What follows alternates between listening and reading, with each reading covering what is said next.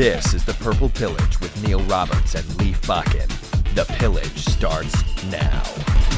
And welcome to another edition of the Purple Pillage, brought to you by the Boulder Tap House, your training camp today headquarters in Mankato, Minnesota. Neil, we talked a little bit before the show about some interesting things that have happened early in preseason. We usually see these things happen later in preseason or even into the regular season, but signing of players has been key for the Vikings starting off. Yeah, and normally that stuff's taken care of during the off season, but it's just kind of how it's worked out where they did get Griffin done before the Mankato got underway. Xavier Rhodes, of course, signed while we were down there. And now Linval Joseph has signed a long-term deal as well. Harrison Smith is taken care of. So it's really nice to see the staples of their defense under long-term contracts leave. Let's talk about that defense in this first preseason game against the Bills. Coach Zimmer wasn't impressed. He thought the defense was a little soft. They could have been tighter on their coverage, and I would have to agree with him. And so what's going to be the step as we move on from here into the regular season as well?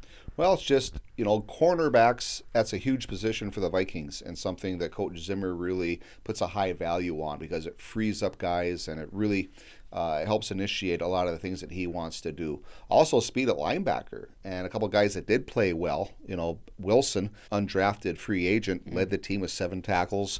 Ben Gideon had 6 tackles that first game. Elijah Lee only had 3, but he was all over the field too. So they have some good speed with some young linebackers that are really vying to come in and grab onto those backup roles and play a big part of special teams, and that's where some of these D-backs and safeties are going to come back into play too. One of the things that we talked about before, and I know it's in the discussion, is Terrence Newman, the older guy on the defensive side. He's going to be kind of shifting back and forth between safety and cornerback, and that's going to be huge. But there's also some interesting things because a lot of these guys aren't locked in, especially these rookies. What's it going to take, Neil, to be locked into position? It's going to take some reps on the field. It's going to be gaining confidence from the coaching staff, and a lot of that stuff happens in practice, and then it has to translate onto the field. And we're seeing some of that, but like you said, a lot of the corners did not do particularly well in that first game where the receivers were getting some separation on them. So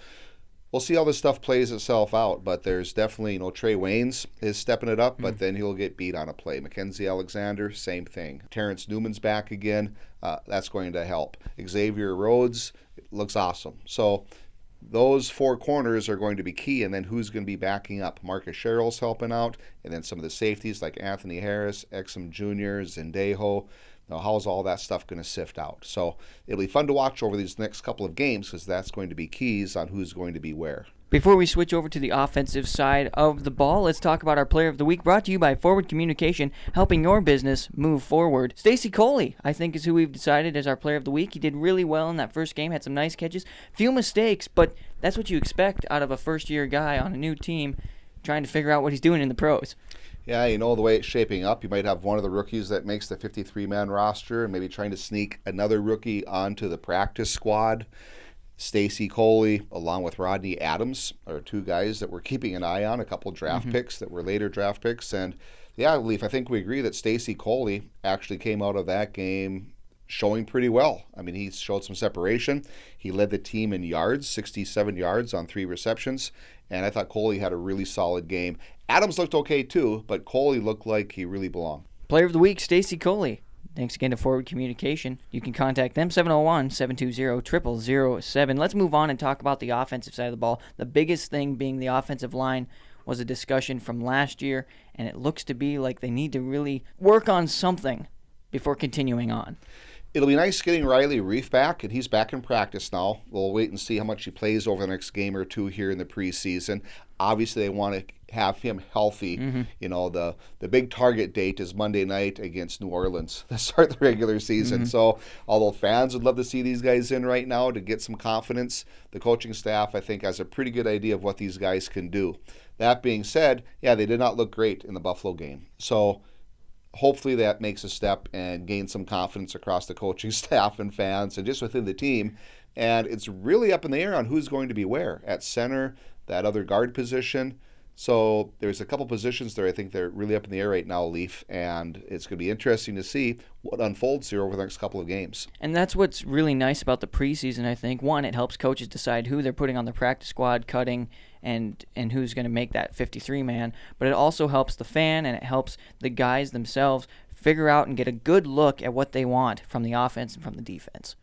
For sure. And so, like I said, the next games, they play Seattle Friday, then they got the third and the first preseason game at home. But that game 3 is really one that we want to keep an eye on. That's when the starters are probably going to play 3 quarters, and we'll get a really good look at how this team is going to measure up going into week 1. One of the other situations that we're looking at is running backs and wide receivers, and I think Dalvin Cook showed very nicely. Bishop Sankey, unfortunately, is hurt and gone now, and they got a new guy, though. Yeah, they signed another running back. They also have newbie in there, a kid out of Nebraska. So a couple of those backs obviously are going to help tote that ball through the preseason and try to keep the guys who they want on that 53-man roster to stay healthy. And with the injury to Sankey now, I think it really moves C.J. Ham up now on that depth chart. And you also have McKinnon, and we also have Dalvin Cook, and we also have Latavius Murray. And if they keep the backs they kept last year, those would be our 4 backs. Now, if they decide to shift some things around, it would create some other spots available and or the practice squad. But right now, heading in, I'm guessing those might be the 4 running backs we're going to see when the final cuts are made.